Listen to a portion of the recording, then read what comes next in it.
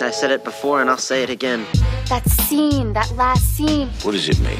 I'm the dude, you know? Get the fuck out of here. No, I cannot. That final scene Starts now. Hi, We're back. Yeah, we're God. back. After a very long hiatus, we have returned. This is Sophie, your host. Hello. Simon. Yo. Hi. Hello, yeah, good to be back. I don't think we should look at the camera. I don't think it's a good idea. Oh, let's not do that. We're testing out filming for the first time, so It was You're a only allowed to break the fourth wall once per episode. I was gonna say it was one-time thing, just so people know that this isn't like a spy thing where someone has like Oh, yeah. I couldn't have intuitive. that. Yeah, exactly. Like we know that we're being filmed. We consent to this. yeah. But this is exciting. This is something that people have been asking for, so we're gonna give it a go. I mean, you might not see it. If it turns You out shite, you might might not not. actually see it, so who knows? But hopefully it will be good. What have we been up to? I feel like we have so much to catch up on. I mean, the writer strike is over, so we're fine. We can all Yes. come back now. We can leave the picket lines. We The can actors podcast are again. still out there. Yeah, doing their but we ain't got thing. no chance with them. Come on. Yes, that's true. I've been hearing about Deadpool 3 potentially being pushed I saw back that because today, of it. yeah. And It's- Simon doesn't get it already. We're- Simon we're- has a little bit... We have been back for 1 minute and 40 seconds and Simon's already sad about us talking about superhero movies. It's like we've never left. That was going to be my one Marvel plug for the episode. So, Oh, damn. I have a Marvel one as well. What's yours? Well, just, what I've been watching. oh shit, they have new stuff. Okay. Yeah, no, yeah. not let's- new. Is this a hate watch or a real watch? No, a happy rewatch. Okay. should I say. Iron Man. No, not Iron Man, but a happy rewatch nonetheless. All right. But yeah. Okay. Yeah, I did see the Deadpool because it's May next year, which seems really close for a movie that's only half made. It's not going to be Not out gonna by happen. then. Yeah. They have only shot half the film. Does it need another one? Yes. It's going to be good. Like, Wolverine and Deadpool They've got are teaming up. Hugh Jackman, yeah. Wait, have you seen Deadpool, Simon? It's the one Marvel film you would enjoy. I Yeah, I think. agree. I've seen some of the first one, I think. Yeah. It's the most... It's got lots of like little punchline, sarcastic quips in it, hasn't it? Yes. Yeah. Yeah. Quite gratuitous. No, is that the word? Gratuitous? I enjoyed Deadpool too. fun. I thought it was good. I mean, Yeah. it's not. It was a bit samey. Like I don't know. It didn't do anything different, which is No. kind of what I'm hoping the next one will do because Josh Brolin was good. I thought Josh Brolin was cool, and they did some nice stuff with the kid from the Hunt for the Wilder People is in the second one Oh, cool. as like a kind of semi-evil, like angsty teen, and he's quite funny. I'm more hopeful for the third one. I'm just interested to see what it's like now that Disney have their hands all over it. Like, is that going to change it massively? But who knows? I can only imagine it's going to go full OTT, but that's if Disney allows. Do you know what? I think they kind of have to let them though, because there was so much talk, when Disney acquired Fox. Oh, like, are they going to let them do Deadpool? Like, what does Deadpool look like? And it has a very clear fan base. Like, it's not the traditional Marvel fan base. And I think they'll piss off a lot of people if they clearly have an influence on it. Like, the best thing they can do for it is just go, we'll just do one Deadpool movie and we'll let you make what you wanted to make. We'll give you, and fucking throw money at it. Obviously, they're throwing so much money at them. So I think it could be good as long as, I don't know, how do you round up, like, what does the end of that trilogy look like? I'd be interested to see what they do with it. If it's going to be the end of it, Yeah, true. I mean, will Deadpool just become part of the whole yeah. Marvel franchise and it's all just a whole thing? Yeah, exactly. Simon, let's bring you back to life. What have you been watching? How have you been? Give us the latest. Yeah, not bad. Well, I've been watching some really random stuff, actually. Okay. I found a very old film from the late 70s with Helen Mirren in it called Hussy. Hussy. Oh, wait, I feel like I've seen that film. It was set in the West End of London in the late... I think it's an 80s film, but it's set in the late 70s. And she's a prostitute in one of those Soho-type clubs, but a fairly posh one. She's got this abusive ex-husband that's still on the scene a little bit, but she ends up getting together with the sound and lighting tech from this cabaret Classic. bar. And it's all about the shenanigans they get up to. And it's like when you watch it, it's like the writer and the director every 2 minutes, like, oh, why don't we try this? Here's another idea. And it just goes on these crazy tangents and you literally can't predict where it's going to go.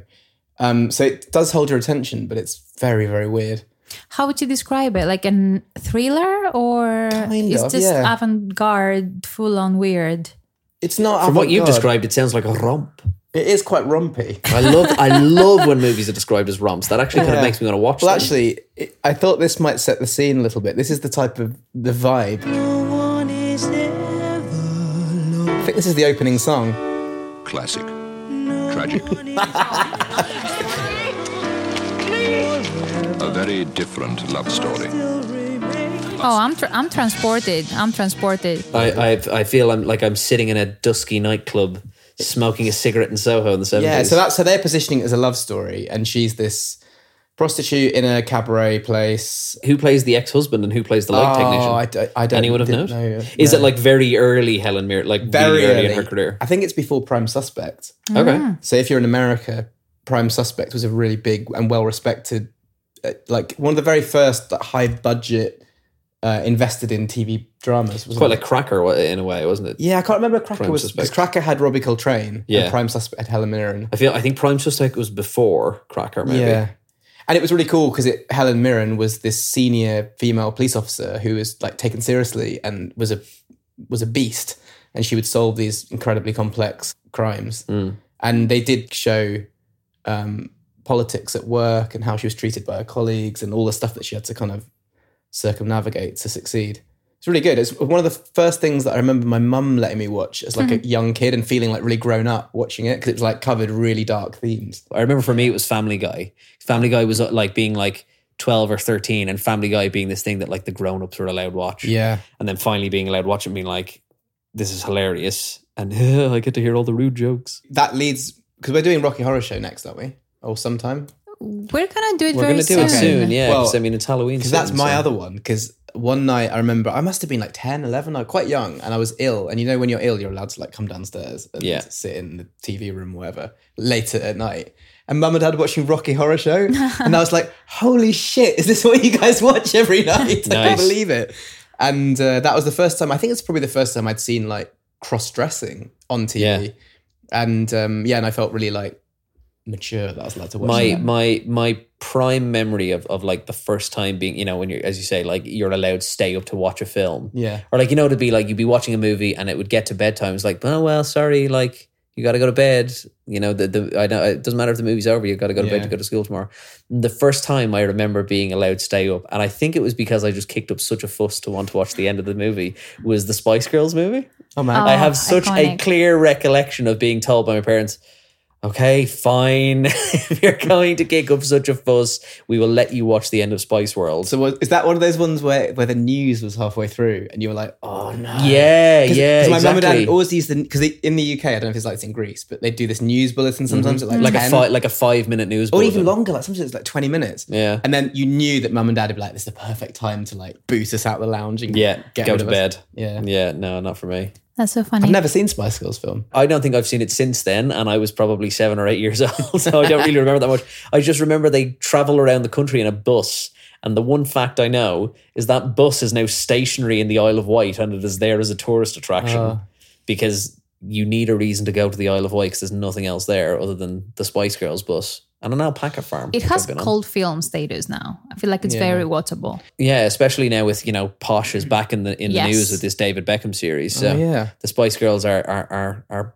back in the zeitgeist. When I was first looking for jobs when I moved to London, I wrote to their manager, Nikki Chapman, Nice. and I got a letter back. And I was like, I was Really? trying to work What? at 19 Entertainment or whatever. And I wrote to her saying, I want to be a runner or I'll do anything to get Yeah. going. I'll do anything to Yeah. get near Jerry Halliwell.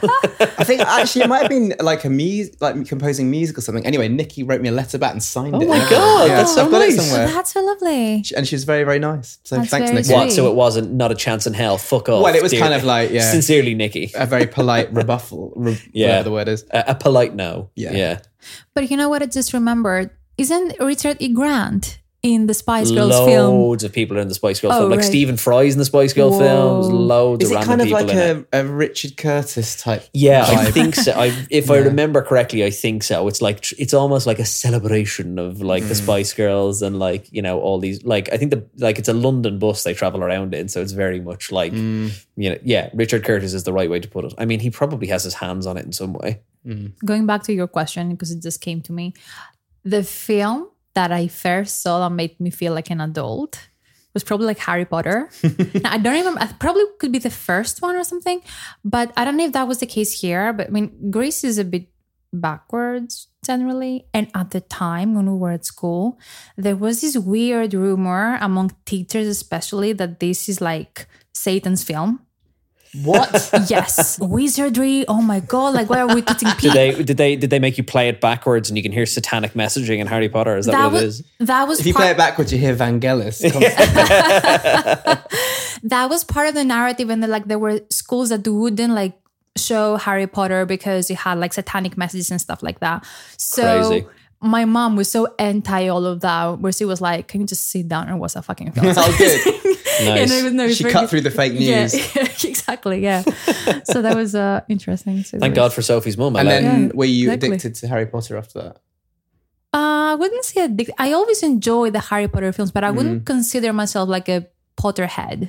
I did a rewatch of them quite recently, and you know, they're not bad. I wouldn't say They're they're bad good. films. They're like solid 6 and 7 out of 10s. They're good. Because I've read the books and I've watched the films, but then you see what the fandom actually looks like, and I'm Yeah. like, I'm not part of that. See, I've not read that. See, do you know what? And I don't know if it's like, Dude, sometimes I'm in King's Cross Station and it's that event where they do the Yeah. special platform. Well, did you see a couple of weeks ago when they had the thing where it was like, oh, this is the day that students will be going to Hogwarts, and all these people descend on St. Pancras. Oh god. And they like hold up wands And and they stuff. knew there was going to be a certain announcement at a certain time. Yeah. At like 9 a.m. or Yeah. something like that. There's an announcement to go to platform 9 3/4 every year at this same time. And all these people descend. And listen, all power to you. If that's what you want to do. I get it. I think we've all Yeah. been part of a fandom once in our lifetime. Dude, I've gone round New York looking for the Home Alone locations, and There I've you gone round go. San Francisco looking for Mrs. Doubtfire. So I mean, You why I'm not? not going to Yeah. complain. You have? Yeah. Do you find them? Which ones? Home Alone. Both. The Lost in New York Home Alone house doesn't exist. I Shame. walked around all the streets. I'd figured it out, and it doesn't exist. And then I read that it was done on a soundstage. But there's lots of Devastating. shots of New York that are real. But I remember when I went to New York, you told me to go to the hotel. I think you told me Oh, go to the yeah, hotel Plaza where Hotel, he yeah. meets Trump, and then you Yeah. also said don't try and find the house; it's Yeah, not there. That's right. Yeah, because I walked around this block like 5 times, That and I was had your the advice. address, and I was like, the number doesn't exist, and then I Yeah. realized what they'd done. Oh no. But yeah, the hotel. But surely there's an external there somewhere, no? Like, is there not an exterior No, they made shot? a whole street. They made a whole street in Jesus. the soundstage. Yeah, That's insane. Yeah, that's huge. That must have been so expensive. yeah. But then obviously it was getting trashed. So Yeah, true. By all those mad contraptions that he built. yeah. And then my sister recently went to San Francisco, and she found. Do you remember they go to Bridges Restaurant in Mrs. Doubtfire at the end? Mm-hmm. That's not where Pierce Brosnan chokes on something, that's is it? the hot jambalaya scene.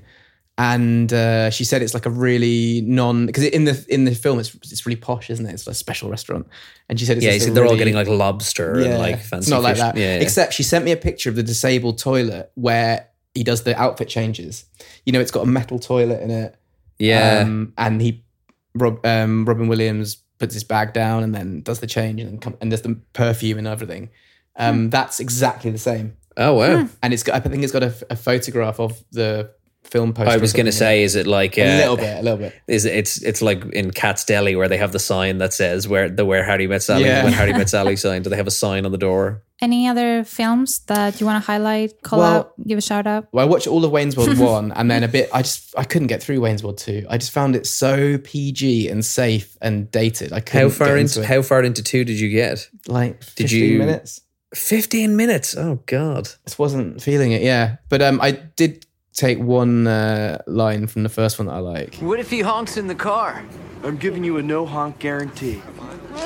Phil, if you're gonna spew into this. It's like a tiny cup. Yeah, he hands him like the tiniest little paper So I cup. once had a friend, when we started going out in Brighton, when we were like, we had our fake IDs or whatever, one of my friends did a shot in Bar Latino and he was immediately sick.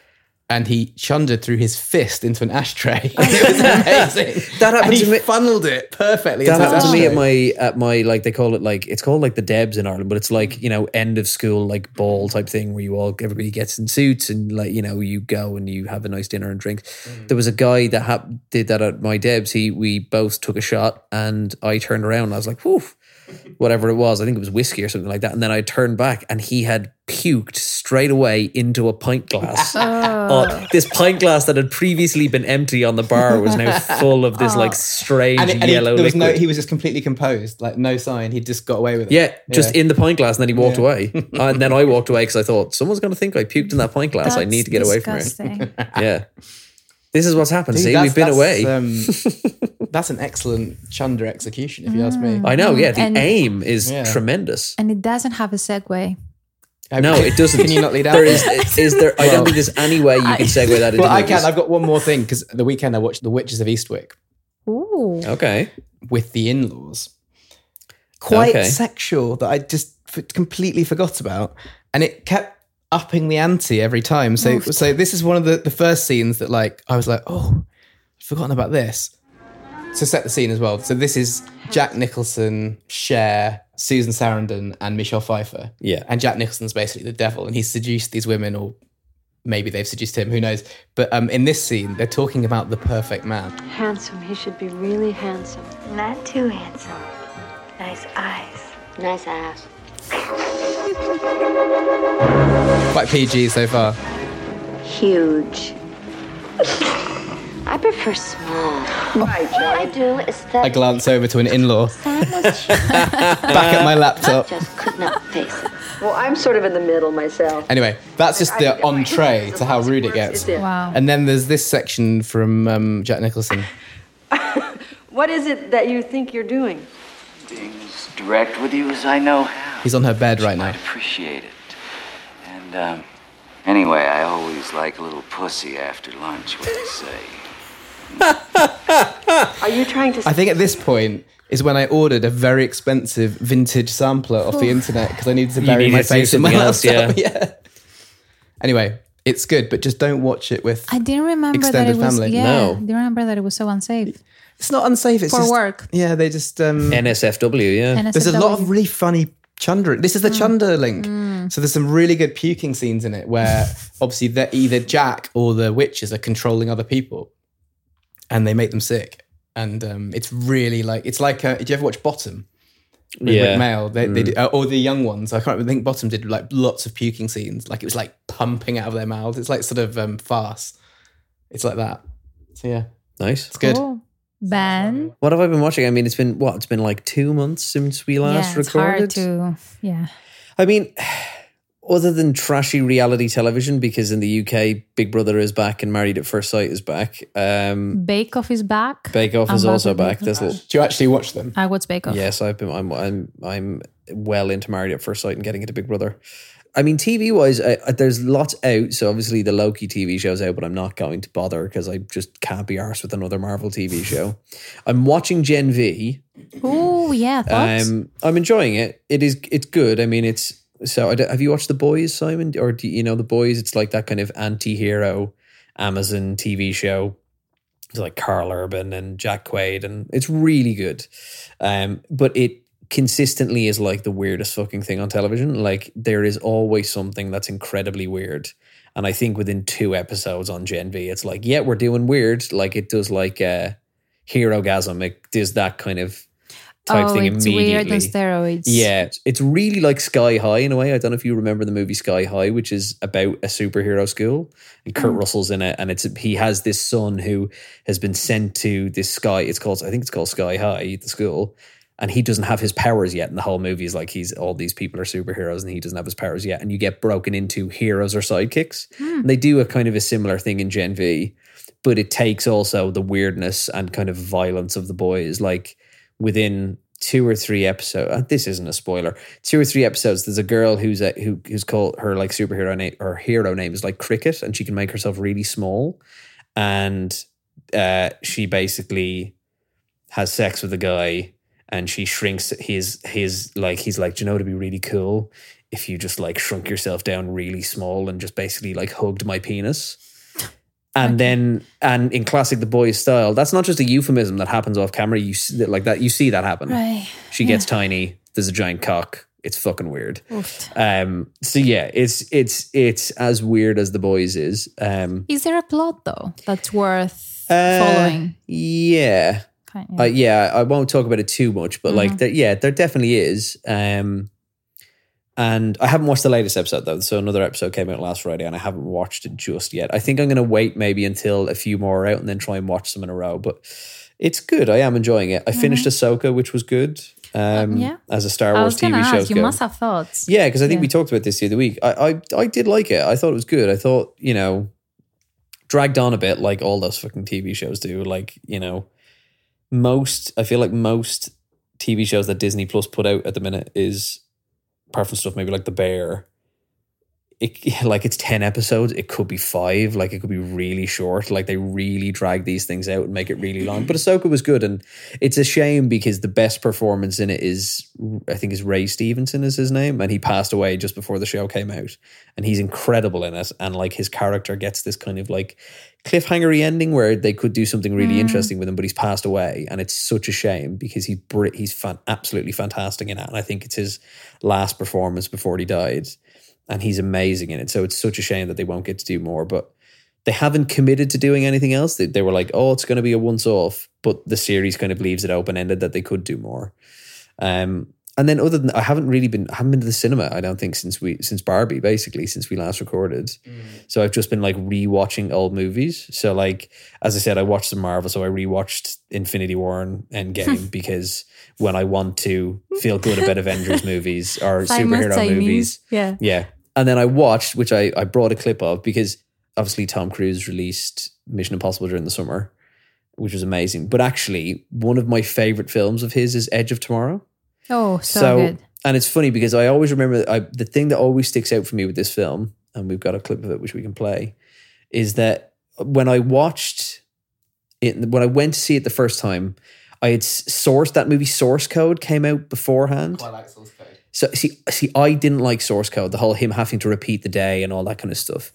And I didn't really like it. I thought it was really boring. And I went into Edge of Tomorrow being like, oh, fuck, it's going to be the exact same.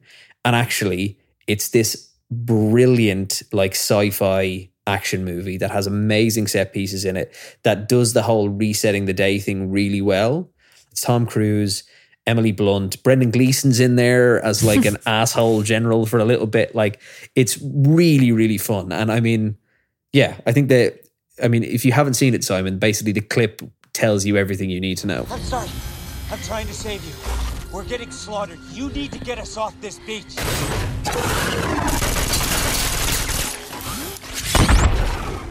We have to go. This dropship is about to explode. We have to go now. Wait.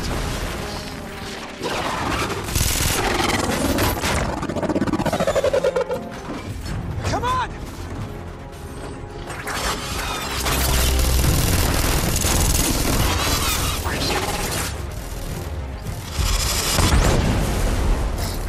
Come on! Come on! The ship is going to explode! What are you doing? Find me when you wake up. What? Come find me when you wake up. It's so good. It's so well done. And it's incredible.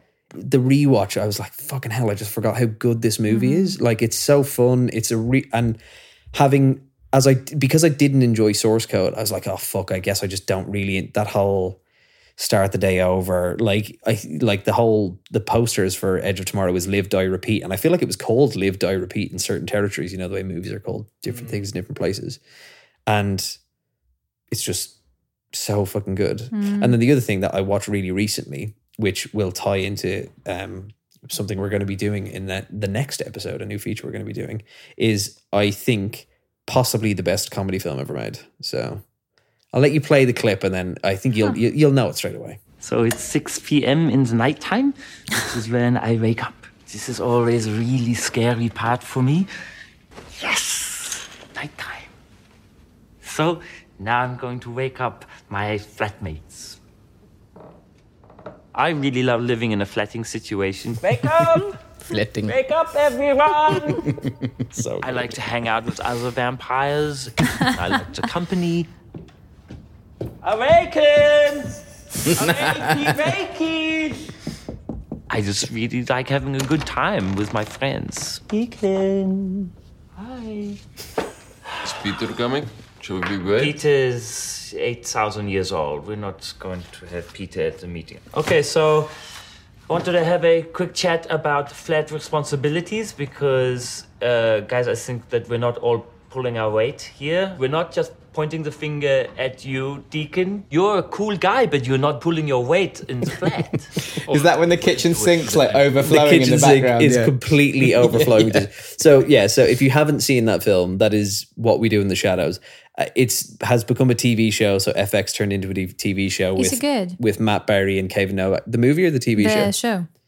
I watched the first season of the show and I thought it was really good. Nice. I enjoyed it. It's kind of different. Like the vampires are a little bit different and it's set in New York. Rather, obviously this one's set in, I think it's in Auckland is What We Do in the Shadows is set in. But I genuinely think that's one of the top 10 comedy films ever made. It is so funny. It gets that whole, like the whole mockumentary style, you know. Subversive. Yeah. Yeah, and like Taika Waititi has made some amazing films, but that is like easily my favorite. And that the character that he played, like the scene where he is like, what is it? He's going to kill someone and eat them, but he punctures an artery and and all he cares about is destroying the furniture because he's getting blood everywhere. And then the next shot is him like talking head to the camera and he's just covered in blood head to toe and he's so upset about it. And like Jermaine Clements is in it from Flight of the Conchords. He's awesome. Rhys Darby from Flight of the Conchords is in it as well. Like the whole cast is incredible and the premise is just so stupid and so funny. I rewatched it recently and I was like, I feel like this needs to be like my Halloween watch movie. Like this is my Halloween movie. I need to watch it at least once a year because it's just too funny. What about you, Sophie? I mean, it's been 2 months. Well, I've been back to the cinema for Yeah, you've just done LFF. So I just did London Film Festival. I saw 17 films in 2 weeks. What? That's more films than days. It was worth it though. Commitment. It was worth it. So first one, Pullman by Chris Pine. Yes. Stars, directs, produces Humiliation. Like has like 5% on like Rotten Tomatoes. It's getting absolutely destroyed Hammered. by everyone. The thing is, like, I had so many friends who attending the screening say it is so bad, it's not even funny bad. You know what I mean? As in, well, like, it's supposed to be like kind of a Big Lebowski kind of his Yes. attempt at like a stonery movie with a bit more meaning to it. The cast is great. So and I mean, he's great. So I will not let this make me not a fan of his because my undying love for Chris Pine is still very much there, but maybe he should go back to just acting. I mean, he is still the best thing about Don't Worry Darling. Him and Florence Pugh, but him and great. Don't Worry Darling is amazing. Hell or High Water, he's great. He's a great actor, but maybe directing, not his thing. So that's the one that I chose to skip. And the other one is called Foe, Saoirse Ronan and Paul Mescal. Yeah. So sci-fi, romance. Think of like Passengers, like Jennifer Lawrence, Chris Pratt. Yeah, kind of vibe. Terrible. I heard Really? I heard horrible film. You know, when sometimes like, I mean, it's one thing to get like a couple of bad reviews, but when we're talking like every single person said the same thing, that I'm not gonna share anything spoiler because I haven't seen the film, but basically there is a plot twist in the end. That is the only reason that you would watch the film in the first place. Like the entire film is constructed around the plot twist, and you're like, "What for fuck's sake? I spent 2 hours for this." It's that kind of that and Paul Mescal's charisma. Come on, I do like him. Are you being sarcastic? No, I love Paul Mescal. I do love him. Yeah, because he has the film with Andrew Scott that's supposed to be amazing. All right? of Us Strangers. It was the saddest film I've seen all year. Yeah. It was heartbreaking. It's like one of those movies that it's not going for like Best Picture, but it's going for like acting awards. It should. It's just heartbreaking. And Claire Foy, Jamie Bell is in it. Like, it's just an incredible film. Yeah. But to go back to the headliners very quickly, Killers of the Flower Moon.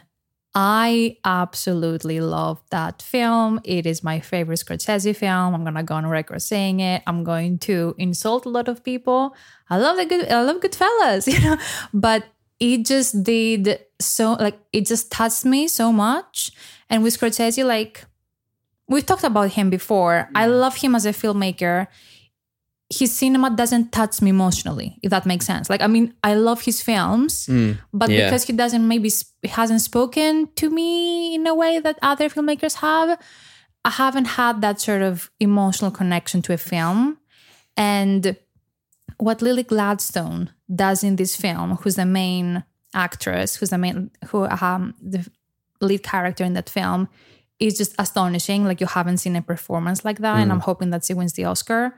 But yeah, I didn't feel the runtime. I know some people are gonna say, yeah, it's very long because it's 3.5 hours, but it also has the feel of Departed, where like the camera doesn't stay on a single frame for more than 2 seconds, right? So like you're not gonna have like 5-minute dialogues. Like that's not the kind of vibe that you're getting, which is why the pacing works so well. And a funny thing I read about, I read in one of his interviews, Scorsese, that he was inspired by Ari Aster's film for the pacing, which I found very odd, like Midsommar. Okay, interesting. It's very odd, but it worked. And DiCaprio's favorite performance so far in his career, in my opinion. De Niro is amazing and actually does something interesting because he hasn't done something interesting, like performance-wise, since The Irishman.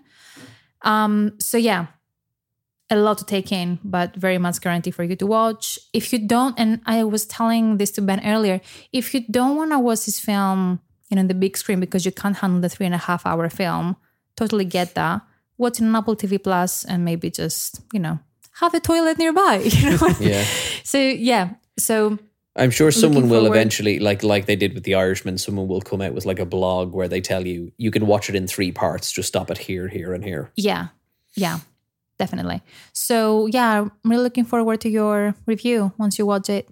Yeah, and I think it goes back to our conversation about the criticism that we've had of the filmmaker in the past in terms of how he's approached certain subjects and stories and idiosyncrasies. So I found that very interesting. So that's number 1. And number 2, my top favorite film from the festival, Poor Things, Yorgos Lanthimos' new film.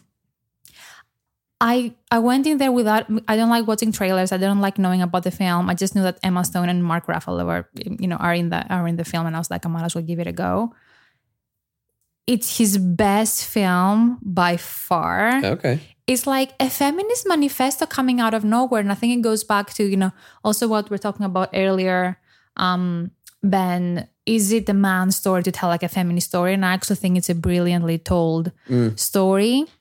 It's a Frankenstein tale. So Willem Dafoe plays a Frankenstein character in the movie. And he creates Emma Stone, who's basically like her brain, and I don't want to say why because it's a bit spoilery, doesn't align and match her body. Like she has like a body of an adult, but she has a brain of like a baby. So she's trying to find her place in the world as an embryo, pretty much, as a baby, in a body of like someone who has periods and wants to have sex. And like it's just very weird, very not safe for work. It's super explicit, a lot of sex, a lot of stuff involved that are very sexual. And I don't want to say gory, but it has a bit of like blood, medical stuff mostly because it's a Frankenstein movie, but nothing too crazy. Surgical horror type stuff. Yeah, but nothing too crazy because I wouldn't like it. Yeah. So definitely recommend. I think you would like it. I think you will have thoughts. So definitely recommend. And another film that I did like, and I don't know if that's your type of film, but I did enjoy it, The Bike Riders. So that's the Austin Butler, Tom Hardy movie, isn't it? Yeah. So I don't think you watched Sons of Anarchy, did you? The TV show? Yeah. I mean, it will scratch that kind of itch for people who have want a motorcycle club story. And it's actually inspired by a true story. And it's just very well told. And Jodie Comer is the highlight of the film. So it's worth watching. Tom Hardy apparently has some massively indecipherable, nonsensical accent that's not from anywhere. It is ridiculous, but I also don't care because he was great. It's that kind of thing. It's like you're so good, but also you don't make any sense. And Austin Butler's accent is just Elvis because he sounds like Elvis now. So yeah, and will forever sound like Elvis. It did work though because I think his character was from the South or something. Yeah, I mean, I'd imagine a lot of things he's going to be cast in now is because of that voice. Yeah, these are my highlights. I mean, I've done like a proper reviews on my page, but overall, it was the best LFF I've done so far. Cool. Yeah. Nice. So before we move into our like very mini community segment, and however we want to call it, do we want to talk about how we're going to be, doing our episodes moving forward? Because we got together over a beer or two and we figured out a new format. I guess the main thing is that we won't be doing final scenes every episode. So we're going to try and cut back on that so we can actually focus a little bit more on them. So pretty much every second episode will be a final scene episode. So it gives us a bit more time to research the episode or research the movies. It gives us more time to work on a bit of the production side of things and actually do those movies justice a bit more and be a little bit more selective about the ones that we want to do. And then every other episode will be like this, where it's just kind of us getting together and chatting and introducing a new segment, which we are going to start doing, I think, from the next episode, maybe, or maybe the one after that. And that's your baby. This is, well, it's not my baby, but it's slightly my idea. Kind of. But so, and we need your help with this as well. If you're listening, if you have name suggestions, please let us know. Because Desert Island Films it kind of does it justice, but that's not necessarily what it is. But the basic premise is that in the next episode, Sophie, Simon, and I will bring 3 movies each that we want to bring to the desert island. And that will be a list that we will have, I think, where's the list going to live? Probably on our Instagram somewhere, okay. Yeah. It'll sit somewhere as our list, but it'll be an ever-evolving list. Because, it can also be on Letterboxd, by the way. Letterboxd as well.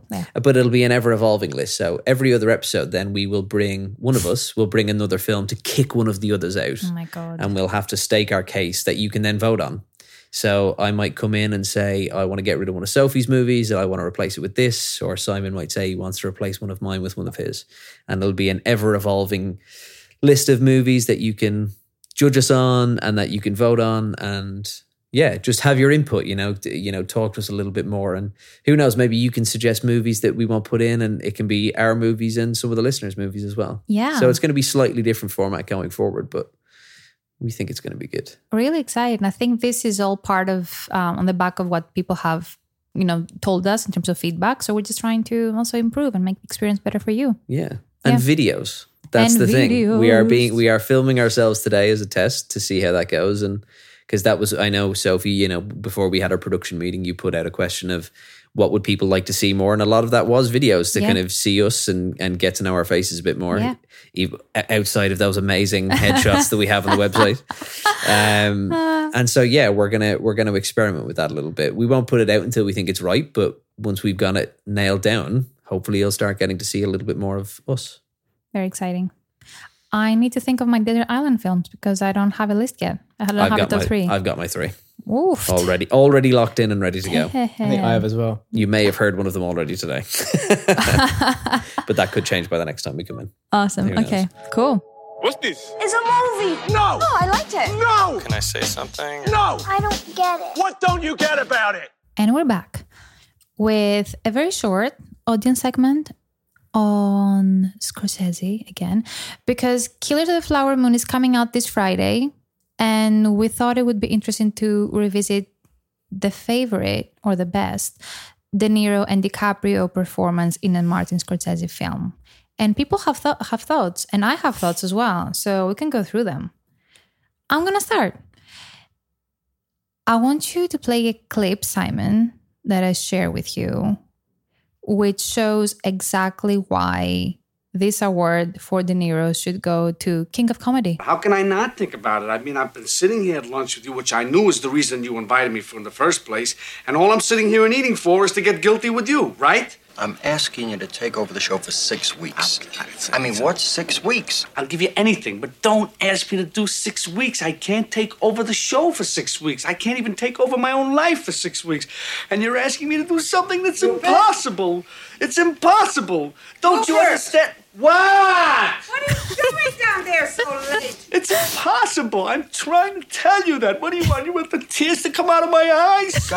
There's got to be a way you can work it out. It's just 6 weeks. Excuse me, Mr. Pumpkin, do you think you could? Yeah. Sure. What's your name, dear? Dolores. Dolores? Yeah. That was my father's name. To Dolores, who sensed greatness. Okay, so in this minute, you saw 3 different performances from De Niro. Like you hear the like, I'm semi-confident, but also pseudo-artistic. Then you move into like full desperation, and then you move into like full pickup mode, like to a waitress. So I have so many thoughts about this film, and I'm not gonna go into them. But I think it's a perfect example of De Niro's range because it shows tragedy and comedy in a like incredible way. It was a big influence on Joker, that film, wasn't it? For King of sure. Comedy. Yeah. Joker done well. Yeah. That's my hot take. Wow. I disagree because I think Joker's done very well, and it's another De Niro film, but that's for another day. Yeah. I mean, I think King of Comedy is a great shit. I mean, they what's the count now? I don't even know for De Niro and Scorsese together. I mean, oh, plenty. So many. I mean, Yeah. I tend to go back to, and I just because I think the film I think is incredible, and also it's like pop culturally, it's like parodied so much as Cape Fear. I mean, you know, and it's an incredible like De Niro as well from like a physical transformation side of things as well. Like he looks insane in that film. Yeah. He's so terrifying as well. It's just such a great performance. On the Leonardo DiCaprio side, I mean, Departed I'd probably go back to. I know Wolf of Wall Street's probably the default answer because he's the lead. There was a lot of Oscar buzz around it. It's a fairly controversial film. But I don't know. I don't know if it's my favorite one. I think maybe I really like Shutter Island as well. And a couple of comments did mention Shutter Island, which I was glad about. I know it's a film that kind of has its own controversy around it in its kind of the way it deals with mental health and stuff like that. But Leo's performance in it is fantastic, and I think it's one of those ones that maybe flies under the radar a little bit as them two together, you know. And as we were saying about The Aviator, it's one of those films that I don't really just automatically associate with Scorsese. And when I was looking back on the list of these movies that these, you know, DiCaprio and Scorsese have done together, Shutter Island was the one that jumped out at me. I was like, oh, I fucking constantly forget that was the two of them doing that together. Yeah. I mean, someone says, Isidoros, for DiCaprio, it's The Aviator, hands down, possibly his best performance in overall. It doesn't get enough praise. And for De Niro, maybe Cape Fear.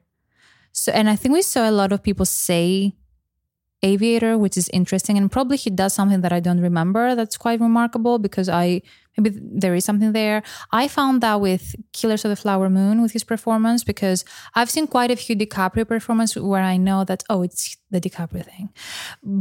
And the first hour I was like, oh, maybe that's a bit of a Django Unchained performance. But then he does like a full-on twist where he comes across as very pitiful. And I thought that requires a lot of humility in a way to be able to come across like that because that's not what DiCaprio tends to do. Like, so yeah, also want to get your take once you see it in terms of like his performance, but I thought he was one of the highlights. Interesting. No one on the Instagram said Gangs of New York, incredibly. Surprisingly. Oh God, I forgot he was, Yeah. That again, another one that like kind of, I feel like slips through the net on me is like a DiCaprio and Scorsese film. Yeah. For De Niro, they do say another one said Cape Fear. Like hot take, gotta say De Niro for in Cape Fear. Yeah, so there is something there. Yeah. Yeah. I think it's such a like it's such an unsettling performance. Kind of like in that it is like a thrillery kind of horror film in the same way. I put it on level of like Nicholson in The Shining, in that like he's like the kind of movie that like I don't really unpredictable. Yeah, that's it. Like you don't know what he's going to do next, and there's something in his eyes that are just absolute. Like there's an, you know, unhinged is probably the word, and it's really hard to play that in a non kind of cheesy way because if you're not careful, it comes across as the Simpsons parody of like The Shining, where it's Homer just pretending to be crazy and all that kind of stuff. But De Niro does it so well in Cape Fear that you are just kind of petrified. Like, properly gives you nightmares, that movie, because he's like the Terminator. You're just like, he just keeps like, is all like, he's almost like unstoppable. Yes. And there's something terrifying about that. Like a man who's just so determined to fucking get you. Yes. It's so scary. Simon, I think you'll appreciate this one. Glover Pick said, Goodfellas for De Niro, for him to convincingly play Jimmy Conway at 21 while being 47. Yeah, that's mad. It's quite mad. De Niro's 21 when they made that, was he? That is wild. I Jesus. didn't know that, but he pulls it off. He's got like deep lines in his face that could be like... Yeah.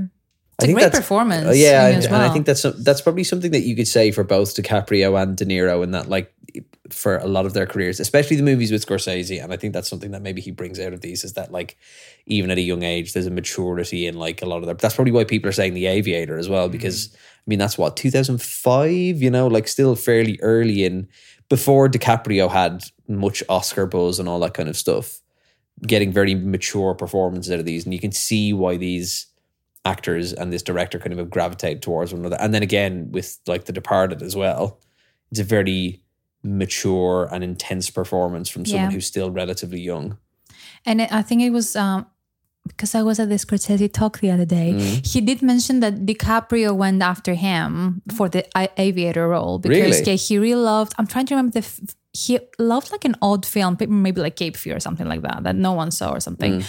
It wasn't Cape Fear, but something like that. And Scorsese didn't know what to expect because he came right after the Titanic, but he was just like shocked by how good DiCaprio was, because that was one of his first serious roles after the rom-coms, well, more like cheesy films like he did back, like Juliet and Romeo and stuff like that were a bit like meh.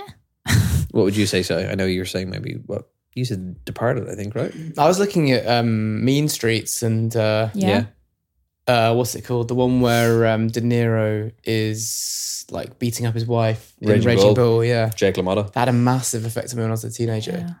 But Scorsese would be probably Mean Streets or Wolf of Wall Street, I think. Yeah. Really? Yeah, it's just the energy of it, the outrageousness of it, the drug scene in the Lamborghini. Getting out of the car. That's amazing. The Quaaludes, yeah.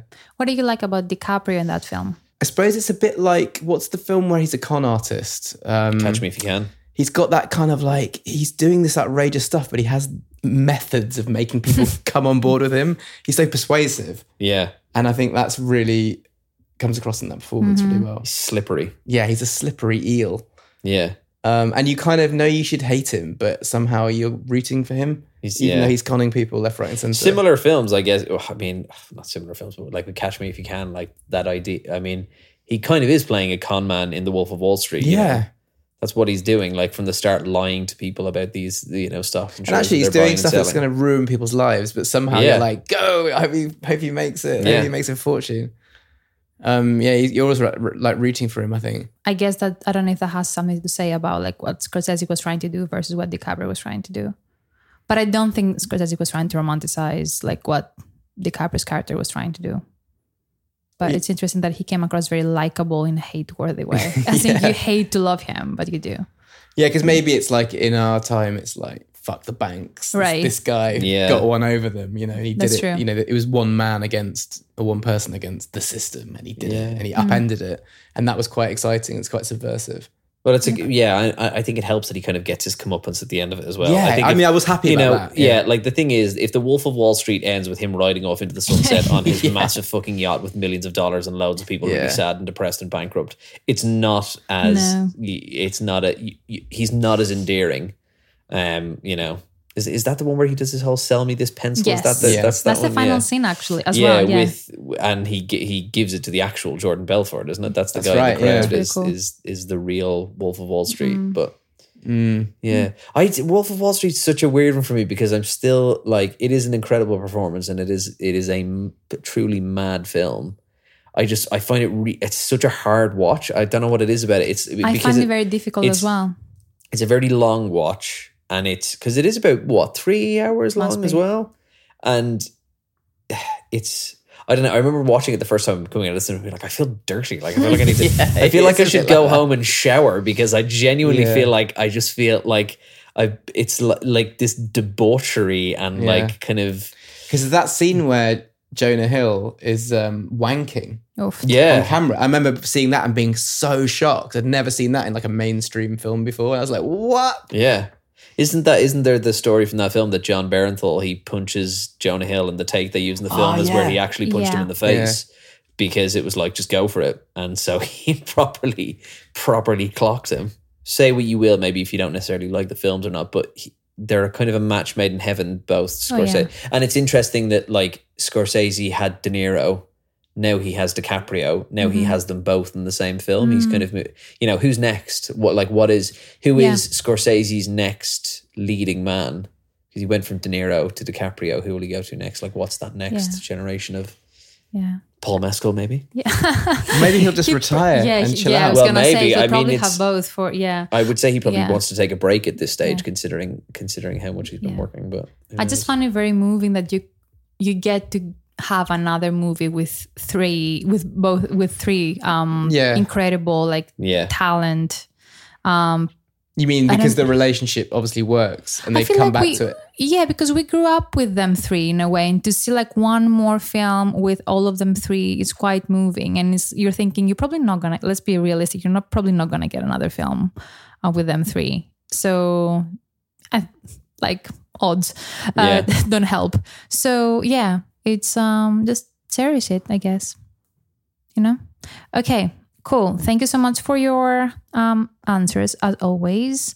So we'll be back in 2 weeks with a final scene deep dive on Reservoir Dogs, because we haven't done a Tarantino episode and it's about time.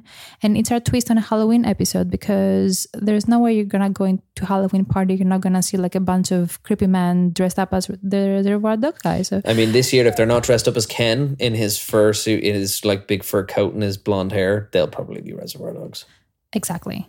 Awesome. Any parting words? It's good to be back. Yes, very good to be back. Great to see you guys. Okay, we'll see you in 2 weeks. Bye-bye. See ya. Bye. Did you like it? Did you like that? Did I like it? I loved it. I had no idea you could milk a cat. I have nipples, Greg. Could you milk me? Good morning. Morning. Good morning. Oh, and in case I don't see you, good afternoon, good evening, and good night.